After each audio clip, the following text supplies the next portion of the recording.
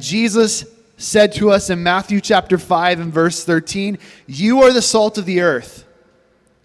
But listen to what else he says. "But if the salt has lost its taste, how shall its saltiness be restored? It is no longer good for anything except to be thrown out and trampled under people's feet." What does it mean to be the salt of the earth? I think before we can really understand this, we need to understand what salt is. Now, I know in today's modern world where we have refrigeration, we typically think of salt as basically a seasoning. I cooked a bunch of steaks for some friends yesterday. Some of them are here, and I put salt on the steaks, but I put the salt on the steaks because it tastes good. I didn't put it on there because I was thinking I'm going to preserve this meat. No, my plan is to put it in the refrigerator after I cooked it, and then it was going to be fine, right? And it lived in the refrigerator before I cooked it, and it was good. And but I put salt on it because I like the taste of salt. It really brings out the flavor. Let me tell you, if you put some salt on a steak with some pepper and garlic powder and just leave it out on the counter for about an hour, trust me, it'll be safe. You won't get germs because you're going to cook it anyway, you know. But like it just like almost. It creates a crust on the meat. It's very, very gorgeous. I'm just saying. And yes, I called that beautiful. That's beautiful to me. Okay, a perfectly seasoned steak. But salt historically has been a preservative because what does it do? It kills germs. You ever had a paper cut and then you were messing around with some salt and some got into your cut? You ever had that happen? How does that feel? It's painful. It's not enjoyable. If you put salt on a wound, it burns, but that burning is good for you. That's what we don't realize. That burning is good for you. We oftentimes react to the pain. Oh, I don't like that. We don't deal with pain very well in America. I had just a weird experience over the past couple of weeks. I had somehow hyperextended my big toe on my left foot. How you do that, I don't know. I'm not a gymnast or anything, but somehow I hyperextended my big toe, and it was like sprained, and it was very uncomfortable. But then I was walking funny, and after walking funny for a few days, guess what happened? Then my ankle started to hurt, and then I developed a sprain in my ankle, and then finally, when that started to go away, I was mowing the backyard, and I stepped in a hole that my son dug, and I sprained the other side of the ankle. And then before you know it, like I'm all kinds of messed up. And then as that sprain started to heal, I had been walking on my foot so funny that then the little bone like behind your pinky toe started to get inflamed. And then I had another injury. There was some medical name for it. I don't know what it is. I just said my foot hurts. And so this week I have taken my fair share of aspirin. I'll just say that. And I have put a whole lot of cream on my foot. And it's doing okay this morning. I've discovered boots are good. I forget how great boots are. I'm well protected as well, so that's a good thing. But, I don't deal with pain that well, honestly. Like, it's a little bit of pain, and I'm like, okay, load me up on the aspirin. If it gets much more than this, I may need to go to the doctor and get some of the good stuff. And I'm just talking about an ankle sprain here, But I don't deal with it very well. And we as Americans really struggle with that idea. And so like one small little bit of pain, one little inconvenience, and we are just ready to go find the drug that's going to work, I experienced this sort of a reaction to pain, by the way, every time my little girl Rachel gets a cut. This child is, absolutely afraid of rubbing alcohol or hydrogen peroxide. Okay, like I'm talking dreadfully afraid. This is her worst nightmare. She doesn't even have a cut on her body, and I pulled a rubbing alcohol out for me, not to drink it, I promise you, I'm not that kind of guy, but like to put on somewhere that hurts or that has a wound, and my daughter's like, "Daddy, you're not going to treat my boo-boo, are you?" I'm like, "You don't have a boo-boo, you're okay." You want to see how fast that kid can run, pull out the rubbing alcohol when she has a cut. I have never seen anything move faster. They say cheetahs are the fastest land animal. I say no. My daughter, when I pull out the rubbing alcohol, and it's for her. Because oftentimes my little girl is more afraid of the cure, which can help her, than she is of the potential for the infection, which will hurt her in the long run.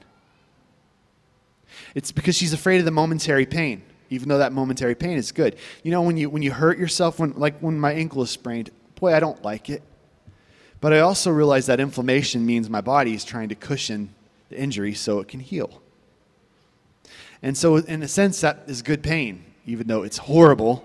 Also, it keeps me from doing something stupid and putting too much weight on an injured place, you know. The body's reacting. God created it to work this way. I know that in my head. But when the pain comes, my word, I can't handle it. I realize how much weaker than my wife I am. She's given birth to 4 kids, and 3 of them, she didn't even take any drugs. She's literally Wonder Woman, okay? But the reality is, we really struggle with that idea of the momentary pain. And I think that it's simply human nature. Most people prefer the sin that kills them to the bloody cross, which can save them, because if we have to confront our own sin, that's painful. When you look at a bloody Jesus up on the cross, what that tells me is I'm actually far worse than I ever thought I was. Right? We don't like to think of ourselves as that way. No, we're modern people, aren't we? We're modern people. We're not so bad. We've learned a few things. We've got philosophy and science and humanism. We're not so bad. But when we look at the bloody cross, we can't help but to realize that if my sin did that to perfect Jesus, I haven't even come close to understanding how bad things really are. And so we tend to prefer our sin. Because if we stay in our sin, we stay in our brokenness, we don't have to face our sin. We just kind of live like it's not that big of a deal. My grandmother used to always say, and my dad will laugh because it was his mom, she'd have these health conditions that was like, you should probably go see a doctor. Oh, well, some things you can just live with. It's like, well, your leg's dislocated. Maybe you should go to the, no, I'll be okay. I'll just I'll just sit down a lot, which was cool with her. She liked to watch TV and eat cookies. But, I mean, for real. But no, some things you shouldn't just live with. And sin is one of those things you shouldn't just live with, even if it's more comfortable to you. Now, the only reason sin is ever comfortable with us is because we're broken. We need to be fixed. We are like our father Adam. We reach out for something outside of God to bring us satisfaction. And we find that once we've fallen all the way down the rabbit hole, Wonderland isn't as pretty as we thought it was going to be. It's not a Wonderland at all. It's got a Jabberwocky. The devil. Anyways, I'm sorry. I mean, if you haven't seen that Disney movie or read the book, you need to read Alice in Wonderland. You'll understand that. But it is human nature. And so when we as followers of Christ bring the message of the gospel that you must turn away from yourself and from your sin and believe in Jesus in order to be saved, people are very offended at the deepest core of who they are by that message. And that shouldn't be that surprising to us. Because there was a point in each of us, most likely, now some of us were saved as really little kids and we may not remember, but there was some point in our lives where we had to face the gospel and it wasn't very comfortable. I remember the first time, I grew up in church, but I remember the first time the gospel was real to me. That was hard. It was not a particularly happy moment at first. I started to realize that I'm not the person I thought I was in my head.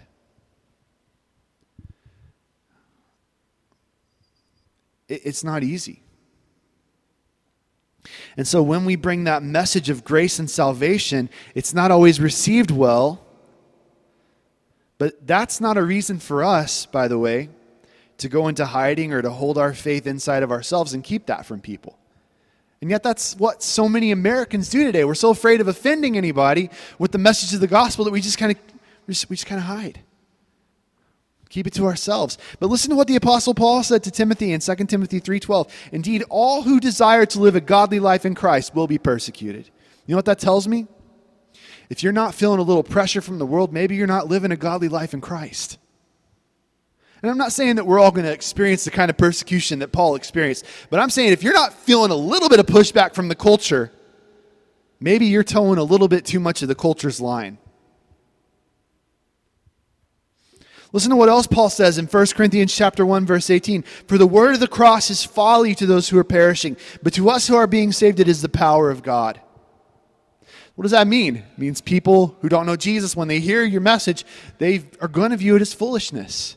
But how oftentimes as believers have we just said, oh yeah, whatever, just agree to disagree, and we just kind of back down and let the world be the loudest voice at the table? That's one of the biggest problems we face today. I've mentioned this several times. Lately, it's like if we Christians would raise the level of our voices. I'm not saying we should go yelling at people and like throwing King James Bibles at them or something like that. Don't do that. Don't throw Bibles anyway, okay? But because we ought to always, Paul says that we ought to always have our speech seasoned with salt, right? That's important. So we ought to be gracious in the way we talk to people. But that doesn't mean we have to bow down to the way this world thinks, the words this world speaks, the stupid comments people make on Facebook. We don't have to bow down to those things. We want to be gracious. We want to be kind. I don't want to be a jerk. I don't want to use their methods. The end, this is an old cliche, but the end does not justify the means, right? So I'm not going to use the world's tactics to bring down the world. I want to use the grace of Jesus. The Bible says it's God's kindness that leads us to repentance. So if we're not kind, people aren't going to understand the goodness of God. So we want to be kind. We want to show graciousness. But the reality is when we face up against the world that doesn't believe the same gospel message we believe, they don't buy into the bloody cross and the empty tomb, we're going to face opposition. And so these things are true. But if we care about Jesus, and if we care about this broken world, then I think that and also the other thing is if we understand who we truly are, Jesus declares, you are the salt of the world. Do you understand that? That's part of your identity. It is who you are. Why? Because Christ has declared it over you as a Christian. He says you are the salt of the earth. You are a preservative. Everywhere where you are, it's like the grace of God is being shaken out onto rotting meat to preserve it. That's how it's supposed to work.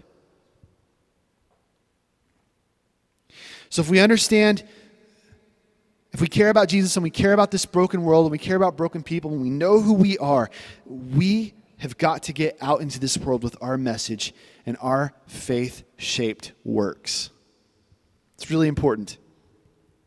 There are two ways that salt can become ineffective, and we're going to see those displayed today. But I'll just go ahead and lay these out for you. The first one is that if the salt takes on the flavor and properties of something other than Christ. In other words, if it stops tasting like salt, then it's no good anymore. But the other thing is if it's kept in storage. It's not good, right? It's no good unless you put it on something. And all throughout Scripture, we can see examples of believers being salt. It's not just the New Testament either. It's back in the Old Testament. Actually, that's where we're going to go for our example today, to the Old Testament, because I want to look at some of the prophets. And here's where my mindset is on this. I want to go back to the days when Israel was conquered, when Judah was conquered and taken into captivity. Here's why. Because I believe that the church today, we have to think of ourselves less like Israel in the homeland. For so long, I think we believers, in many ways, we've thought of ourselves in this country as a Christian nation, and we're just Christians. We're just holding up the banner.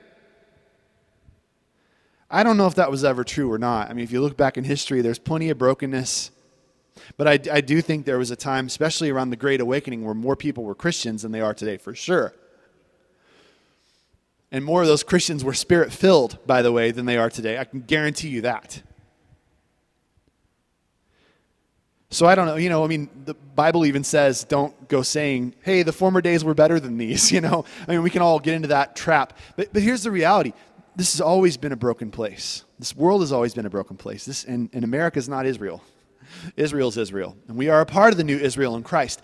But so oftentimes I think we've thought, man, here we are. We talk about Oklahoma being the Bible Belt, the buckle of the Bible Belt. This is God's country. And by the way, it is when compared to Texas. But, this is not the promised land, right? When the story is over, when everything is over and God sets things straight, we're going to be living in Jerusalem, right? With Jesus. Not going to be here. I mean, we might come hang out here. I mean, I'm sure it's going to be a nicer place then. But we're going to live in Jerusalem in the holy city with him.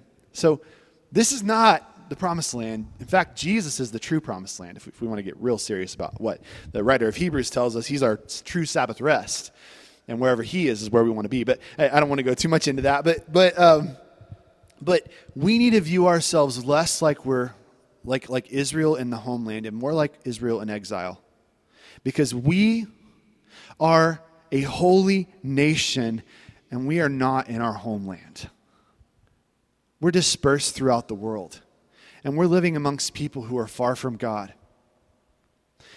And so today, I'm going to look a little bit into some words that Jeremiah wrote. Well, he didn't write it, but he spoke it and his scribe wrote it. But anyway, this is essentially a letter, a prophetic letter that Jeremiah wrote under the inspiration of the Holy Spirit to those who were going into exile. So if you have your Bibles, let's open up to Jeremiah in chapter 29. Jeremiah chapter 29. We're going to see these elements of salt at play. And we're going to read the first 14 verses of this. And I would highly encourage you, read the rest, read the context maybe. If the Lord puts it on your heart, go back and read several chapters around this, maybe even the whole book. We don't realize this, but oftentimes in the days when these things happen, these would have been read in huge sections at a time, right? Because these were essentially prophetic words that were written out, and the whole part would be read at one time. So not necessarily the whole book, because it's kind of a patchwork of several things. But anyway, reading big chunks of Scripture can be really good for you. Here's what Jeremiah said. Jeremiah chapter 29, verse 1. These are the words of the letter that Jeremiah the prophet sent from Jerusalem to the surviving elders of the exiles and the priests and the people and the prophets and all the people whom Nebuchadnezzar had taken into exile from Jerusalem to Babylon. So let's understand the context. Jeremiah is writing a letter to the Christians to the Jews who are in exile in Babylon. Okay? This was after King Jeconiah. I never say that guy's name right. King Jeconiah and the queen mother, the eunuchs, the officials of Judah and Jerusalem, and the craftsmen and the metal workers had departed from Jerusalem. The letter was sent by the hand of Elisha, the son of Shaphan, and Gemariah. I should practice these. I always forget it. Gemariah, the son of Hilkiah, whom Zedekiah the king sent to Babylon to Nebuchadnezzar, king of Babylon. And here's what it said. Let's pay careful attention. Thus says the Lord of hosts, the God of Israel, to all the exiles whom I have sent into exile from Jerusalem to Babylon, build houses and live in them, plant gardens and eat their produce, take wives and have sons and daughters, take wives for your sons, give your daughters in marriage, that they may bear sons and daughters, multiply there and do not decrease. But seek the welfare of the city where I have sent you into exile and pray to the Lord on its behalf, for in its welfare you will find your welfare. And thus says the Lord of hosts, the God of Israel, do not let your prophets and your diviners who are among you deceive you, and do not listen to the dreams that they dream. For it is a lie that they are prophesying to you in my name. I did not send them, declares the Lord. For thus says the Lord, when 70 years are completed for Babylon, I will visit you, and I will fulfill to you my promise and bring you back to this place. For I know the plans I have for you, declares the Lord, plans for your welfare and not for evil, to give you a future and a hope. Then you will call upon me and come and pray to me, and I will hear you. You will seek me, and you will find me when you seek me with all your heart. And I will be found by you, declares the Lord, and I will restore your fortunes and gather you from all the nations and all the places where I have driven you, declares the Lord, and I will bring you back to this place from where I sent you into exile. This is the word of the Lord. Can we give God praise for his word this morning? Thank you, Jesus.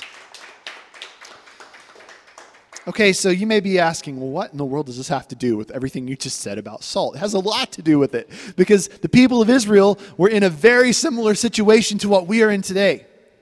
Again, this culture that we live in is increasingly secular. It's increasingly godless. They had been transferred from a land where essentially, God's design was that he would be king. Remember that part? And then they demanded their own king.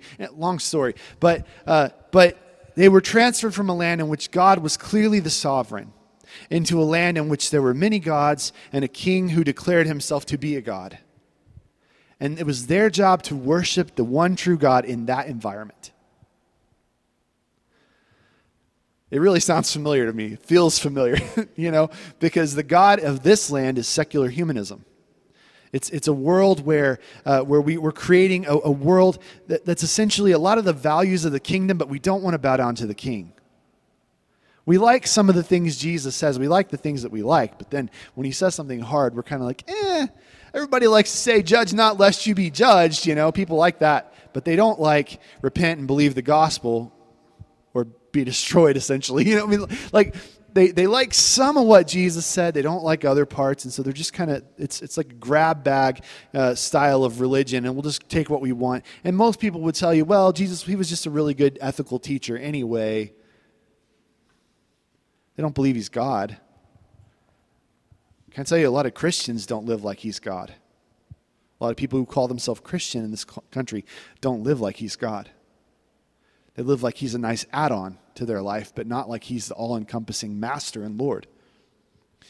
And to be honest, that's kind of the situation that they faced in Jeremiah's day, right? Why did Israel end up in exile in the first place? Well, it was because they wanted the blessing of God without the obedience to God. That's why they ended up there, because they wanted to have their cake and eat it too. I never understood that phrase, really. Let's find a better one. They wanted, here's what they want. You know what they wanted to do? They wanted to eat donuts every day and still lose weight. I know, me too. I'm a little depressed that doesn't work. But that's what they wanted. They wanted this world in which they could kind of live their own sinful life down here, but then they could come to church on Saturday because that's, it was a Sabbath. They could come to the synagogue meeting on Saturday, and they could give God their lip service, and they would go to the temple a few times a year, get their absolution from their sins, kill their goat, all that stuff, and then they would be like, oh yeah, I'm good, I'm free. Go live however I want. But then I can come back to church and get forgiven on Sunday. That was us, not them. You see what I'm saying, though? Same problem in the church. A lot of Christians today live that way. Just kind of go live like hell, come to church on Sunday, get all cleaned up, think we're going to be good with God. That's why they were in exile. When we think of the reason that Israel was in exile is because they were giving God lip service, but their hearts weren't following their lip service, that ought to scare some American Christians. And I'm not saying scare in the sense of like you should be afraid that God is going to, somehow like hit you with a lightning bolt from heaven. Like, he's not Zeus. This isn't Hercules. I mean, here's the thing, And the powerful thing for us as believers is we have the gospel. Christ already died for our sins. We just have to embrace his death in our place, repent of our sins, and follow Jesus. But so many of us aren't living that way. And because they weren't living that way, they went into exile. Here's the problem. Their flavor, they didn't taste like salt anymore. They didn't taste like God. They just tasted like the rest of the world. Remember the reason Israel demanded a king is because they just wanted to be like all the other nations around them. And that mindset continued on. There was always a remnant of people who were faithful to God. But, and that remnant eventually turned into the church. It's kind of cool. But Jesus took the remnant in his day and he trained them up. and then he sent them out, and some Gentiles were saved through them, and so there's a lot of connection points there to the remnant and the church today. But here's the deal. God sent Israel into exile because they had lost the flavor. They were not good salt anymore. And God didn't do it to spite them. It's not like God was like, well, you guys were bad kids, so time to go to time out. No, the point of the exile was God wanted to put them in a pressure cooker because he thought maybe under hardship they'll turn back to him and they'll remember him and they'll worship him. He says, no, when it was easy, you couldn't do it. But now maybe when it's hard, maybe you will. Maybe you'll turn to me. And so it was for their own good. When I apply rubbing alcohol to my daughter's sore, it's because I love her. She doesn't understand that. When I tell my son, don't put scissors in the outlet, it's because I love him. It's not because I'm trying to be restrictive of my son. He's done it, by the way. Thank God it had rubber handles, like we learned a lesson. My kid would have looked like Doc Brown from Back to the Future if it wasn't the rubber handles. Yeah, we had a kid. I have to stop and tell the story. We had a kid when I was in elementary school who did that and blew a breaker and shut the whole half of the school down. And I still to this day remember that kid was a legend because we all got to miss out on a part of school because of him. But anyway, there's when God puts discipline on his children, it's not because he doesn't like them. It's not because he's trying to restrict them and he's like some, killjoy who doesn't want you to have any fun. Oh, I can't sleep with whoever I want. God, you're so restrictive, or like, oh God, I have to love my neighbor, but he's a jerk. You're so restrictive. There's all these things, like these prescriptions God gave us. You know what they're designed to do? Turn us away from ourselves. Back to him, because Adam and Eve reached out and grabbed the fruit and they turned away from God, and it's destroyed everything. It's ruined it all. Every time we do something self-centered, all we're doing is we're taking another bite of the fruit, and it just ruins it a little more. And so for our own good, God is saying, no, stop living that way. You've got to turn your heart to me. That's the only place you're going to find life. God knows what's good for us. And so he sent them into exile because they had lost their flavor. But here's the other thing. It gets even worse, because then they have all these false prophets coming in and they're listening to them. After Jeremiah had said time and time again, you're going to go into exile. You need to just do it willingly. In fact, if you go willingly, it's going to go well for you. If you don't, it's not going to go well for you. And they still fought, and they fought, and they fought. And they start, these false prophets come up. In verses 8 and 9, he tells us, those guys are lying to you. They're not telling you the truth. They're actually going to destroy you. We've got a lot of false preachers in our day, too. A lot of false preachers who are telling us essentially, hey, you can go ahead and build a kingdom in this world just like Adam dreamed, but you can still have Jesus on the side. I don't know about you, but my gospel tells me that either I'm all Christ's or I'm nothing. These guys wanted a world where God was conformed to their image rather than them being conformed to God's image. And a lot of people today still want that exact same thing. We want to tame God, where I can still have all of the American dream I always wanted and still have Jesus. That's what the prosperity gospel is, by the way. It's a gospel that tells me that I can have one foot in this world, but also have the other foot in the kingdom. It doesn't work like that. We're all in or we're all out. We don't get to be a little bit worldly and a little bit Christian. And so there's so many things, and there's so many things, and where we even use our religion just like they did to try and find an excuse, even in religion, not to obey Jesus fully.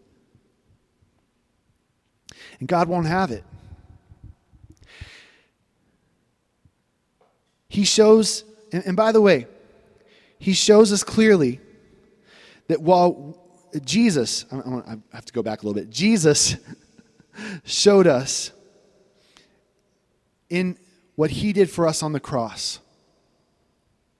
that he would fully reject this concept of living in a way that was contrary to who God is.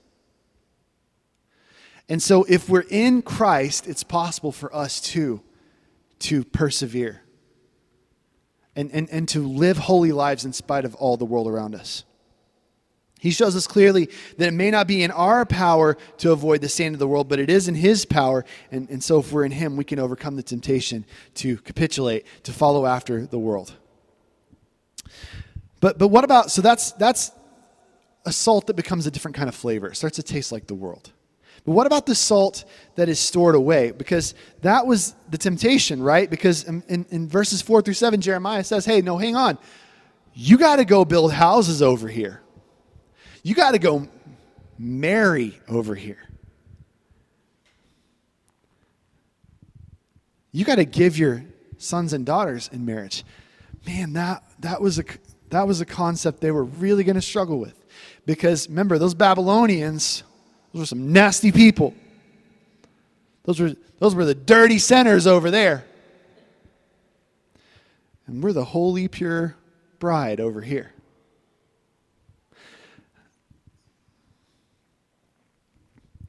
But God planned to use Israel's time in Babylon to teach them radical obedience, but also to preserve Babylon. A couple things are going on here. Why would God send his people into this foreign land? Well, maybe because in his grace, God wanted to try and save some people over there.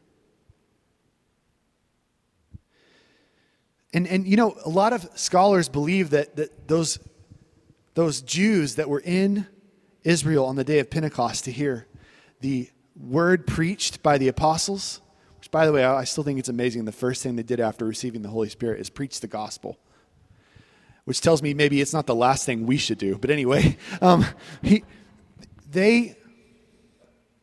many of those believers from across the world, a lot of scholars believe they were the direct result of the ministry of Daniel and Jeremiah and Nehemiah. Later on, of course, Ezra and Nehemiah, but Ezekiel, Habakkuk, these preachers during that era who preached the word, and then the Christians, or they were Jews, but you know what I mean, proto-Christians, who stood up and they said, hey, we're not going to bend our knees to this government. We're going to stand for God, and we're going to live for him in the midst of this broken world. And a lot of people saw what they were doing, and they thought, wow, that's powerful, and that's real. I need some of that. And a lot of people became Jewish proselytes in Babylon and later on in the Greek world as that it was conquered by Alexander and and the Romans and all those things. A lot of people became Jewish proselytes who weren't native born Jews because of this exile. You think God knows what he's up to? Many, many people were saying they shouldn't engage with the host culture. But God said otherwise. He said their welfare, the welfare of his people, was tied up with the welfare of the Babylonians. The same is true for us in America. I know it's hard for us sometimes as believers living in this broken world, okay? And trust me, I get upset too when I watch the news. I try not to even do that anymore. Some days it's like, I can't watch the polarizing, media. I just can't do it. I'd rather read the newspaper these days because at least then I feel like it's a little better maybe. But there's so many opinions and there's so much wickedness and there's so many wicked leaders in our nation. And I don't know about you guys, but sometimes I just feel like I want to go hide. Like buy a shack on a mountain in Colorado and move my family there and do the whole Tom Hanks from Castaway, like big beard, maybe even befriend a volleyball. I don't know. I just want to get away. I want to get away and hide from the world. I feel like that sometimes. And I think they were feeling that way. And the Lord said, no, you're not going to do that. You're going to be a part of the culture. You're going to immerse yourself into that culture. Again, it's so easy for us to hide away in our churches, creating Christianized versions of cultural organizations and everything we see out there. We have our Christian music. We have our Christian movies. We have all of our Christian things. And it's real easy as a believer in today's world to go throughout our days and not even have a conversation, a real meaningful conversation with somebody who doesn't know Jesus, let alone become their friend and immerse ourselves into a place where we might actually get to know them and become a part of the same social circle as them. You know why I think the church isn't reaching many people today? It's because not many Christians have any friends that don't know Jesus. If we were salt and properly applied, then more people would be hearing the gospel through our lives. And I'm going to tell you, they're not beating down the doors of our churches, are they? No, the lost world, they're out there. It's not like the Babylonians were showing up in the land of Israel and going to the temple to the priest and be like, "What must we do to be saved, sirs?" They weren't. So in order for God to save some people in Babylon, he had to send some reluctant Jewish missionaries into Babylon. And I believe that he wants us to impact our culture in a similar way to the way that they were called to impact that culture. Now, the difference is we are natural-born Americans, right? Most of us. Not all of us, but a lot of us in this room are. This is our home country. We were born and raised here. I was born and raised in this city. I was born at Mercy Hospital. We lived across from Wiley Post Airport when I was first born. And then my parents, built the house by Lake Overholser, and they're still over there. And this is home for me. I haven't gone very far, just kind of here. Bethany, the greater Bethany Metroplex. And the reality is, man, God has called me and you and all of us to find out what it looks like to be in the world, but not stained by the world. I can't help but to go back to Jesus' high priestly prayer, because he prayed to the Father, "Father, do not take them out of the world, but rather protect them from the evil one." I wonder sometimes, we're so afraid that we might get stained by this world. Do we believe the Holy Spirit's actually able to keep us saved? If we're on mission, if we're out around people who are broken and dirty and marginalized, Jesus was known as a friend of sinners.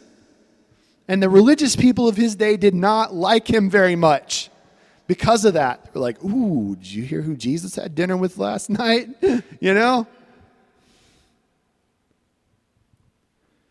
But what are we more concerned about? Doing God's will and seeing people come to know him? Or what the world might think of us, or what religious people might think of us? Or are we just afraid that we won't be able to overcome the brokenness around us? We'll get sucked into it? If that's true, we probably need more discipleship, one.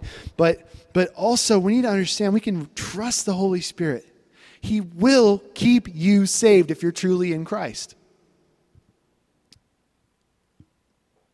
So we don't want to be like salt that's been stored away. God didn't allow that for the Jews in that day, and he doesn't allow it for us either. I think he would tell us the same thing he told Jeremiah: "Seek the welfare of the city to which I've sent you."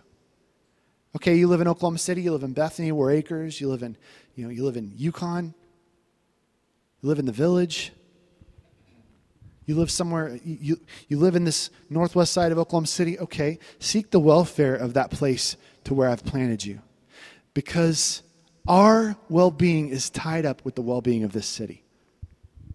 So what does that look like? I don't know what it looks like for you.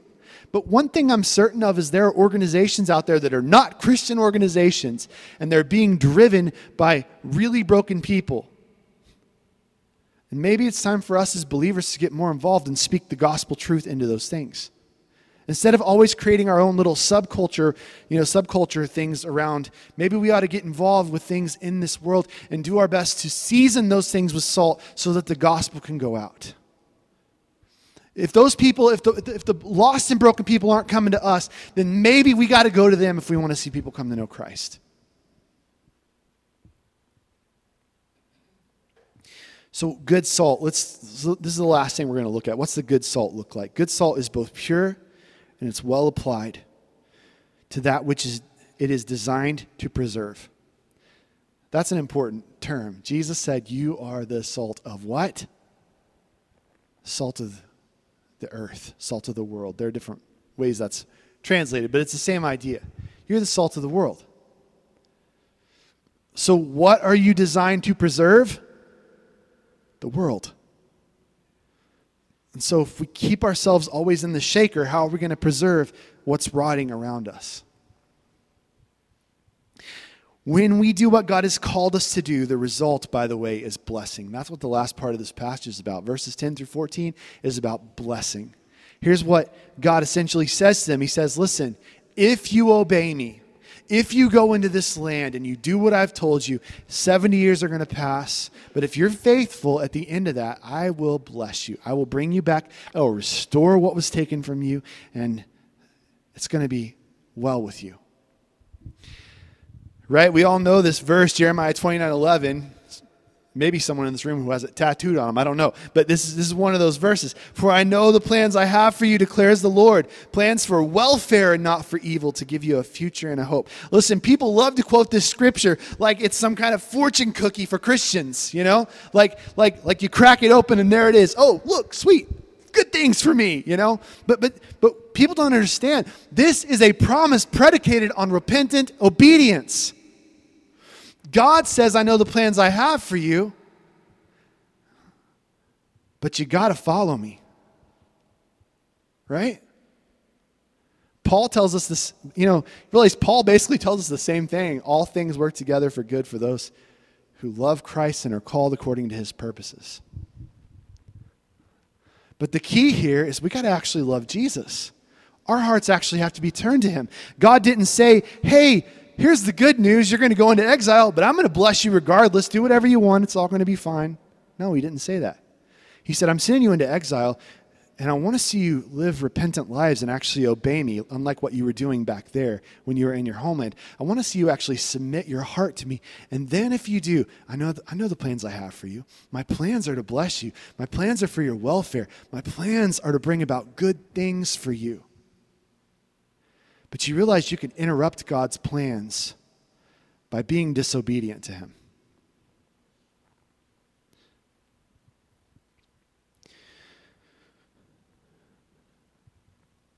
The one who conquers, Jesus says in Revelation 3:21, the one who conquers, I will grant him to sit on my throne, as I also conquered and sat down with the Father on his throne.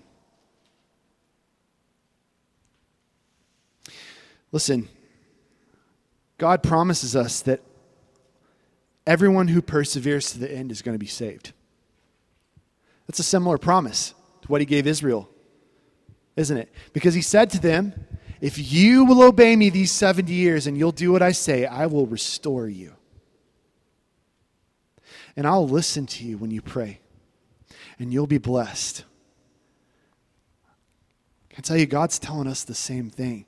If you persevere in Christ, in spite of this world that I've sent you into, in spite of this broken city you live in, if you persevere in Christ and you do my work and you follow me and you trust in the Holy Spirit, walk by the Spirit, you will not gratify the desires of the flesh, Paul writes in Galatians. If you pursue me and follow Jesus, you have a place at the table at the marriage supper of the Lamb. That's cool. He says in Revelation 12:11, and they have conquered him, talking about the devil, by the blood of the Lamb and by the word of their testimony, for they loved not their lives even unto death. That's what it means to follow Christ. It means that we lay our lives down and we pursue him with everything that we are in this world. And we're about his business. We're about the Father's business. And that is to see as many people around us come to know the message of the gospel as possible.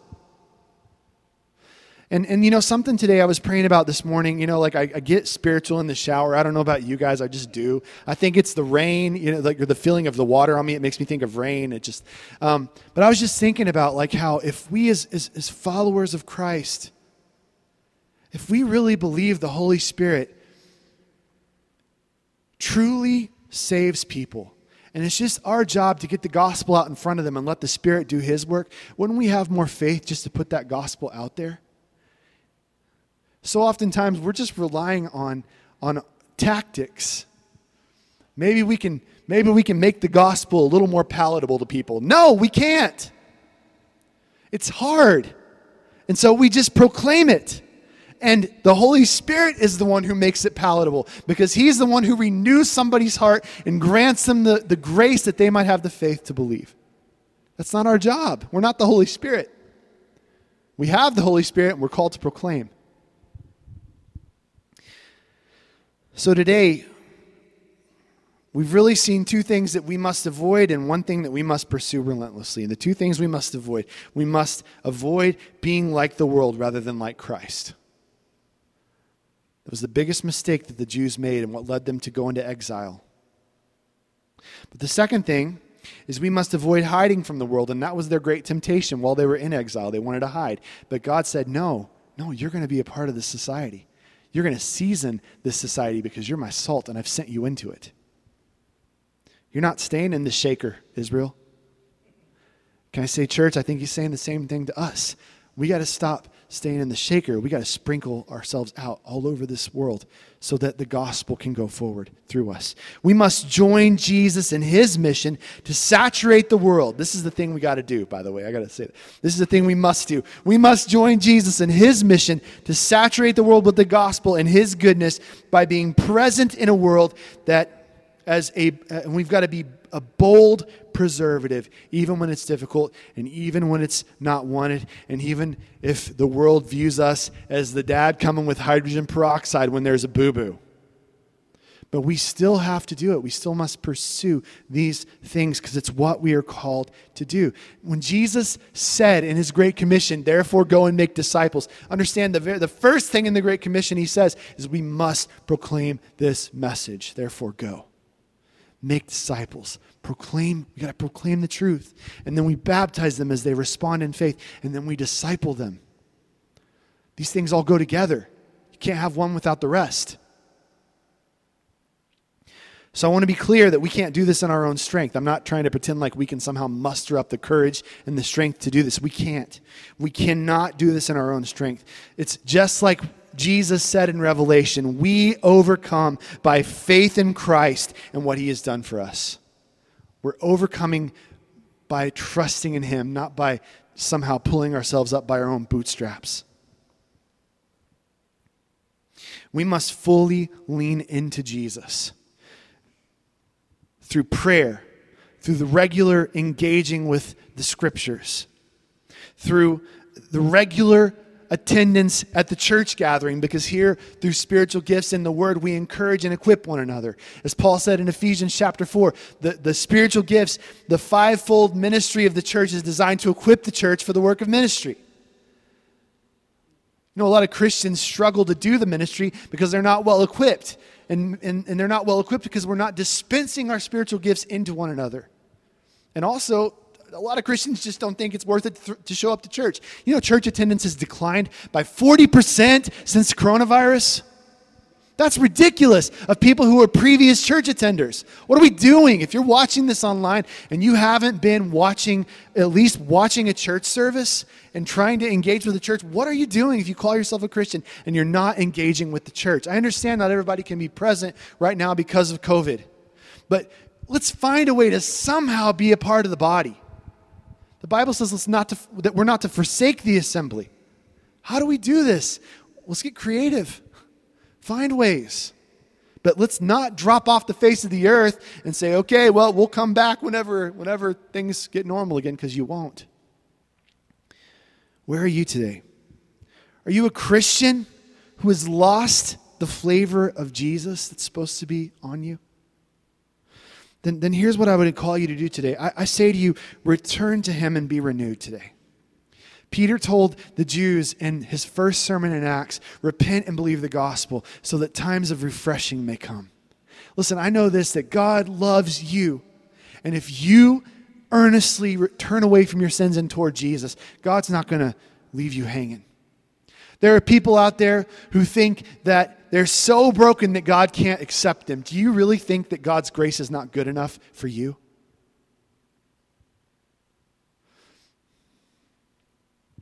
He's ready to receive you if you're ready to turn to him. Are you a Christian who's been hiding because you're afraid of the world? I say to you, engage the world that Christ might preserve the world through you. And by the way, if you never wring out a sponge, it starts to get stinky. And if you don't ever use salt, eventually it expires. If you're always filling yourself up with God's word, but you're never wringing it out on anybody else, you're going to get toxic. I've seen it happen in a lot of people who know a lot about God, but their lives just don't match up. And then the third person, are you a person who has never turned away from yourself and believed in Jesus so that you might be saved? Maybe you're holding on because you think, well, I just got to do more before God will accept me. Again, do you not believe that God's grace is good enough for you? Maybe you're the kind of person who's thinking, well, I just got to, that stuff's all good and everything, but, I just got to do it my way.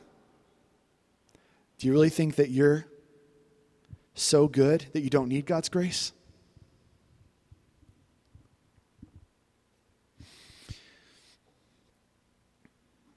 I think this morning, and to you, I forgot, to you who have not yet turned to Christ, I say to you, come to him today and receive the salvation from sin and death, which he won for you by dying on the cross.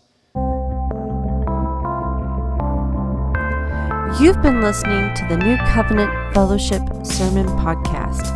If God spoke to you, or if you'd like us to pray for you, you can email Pastor Nick directly at nick@newcovenantokc.org. If you'd like more information about our church, you may visit us on the web at newcovenantokc.org. We can't wait to hear from you.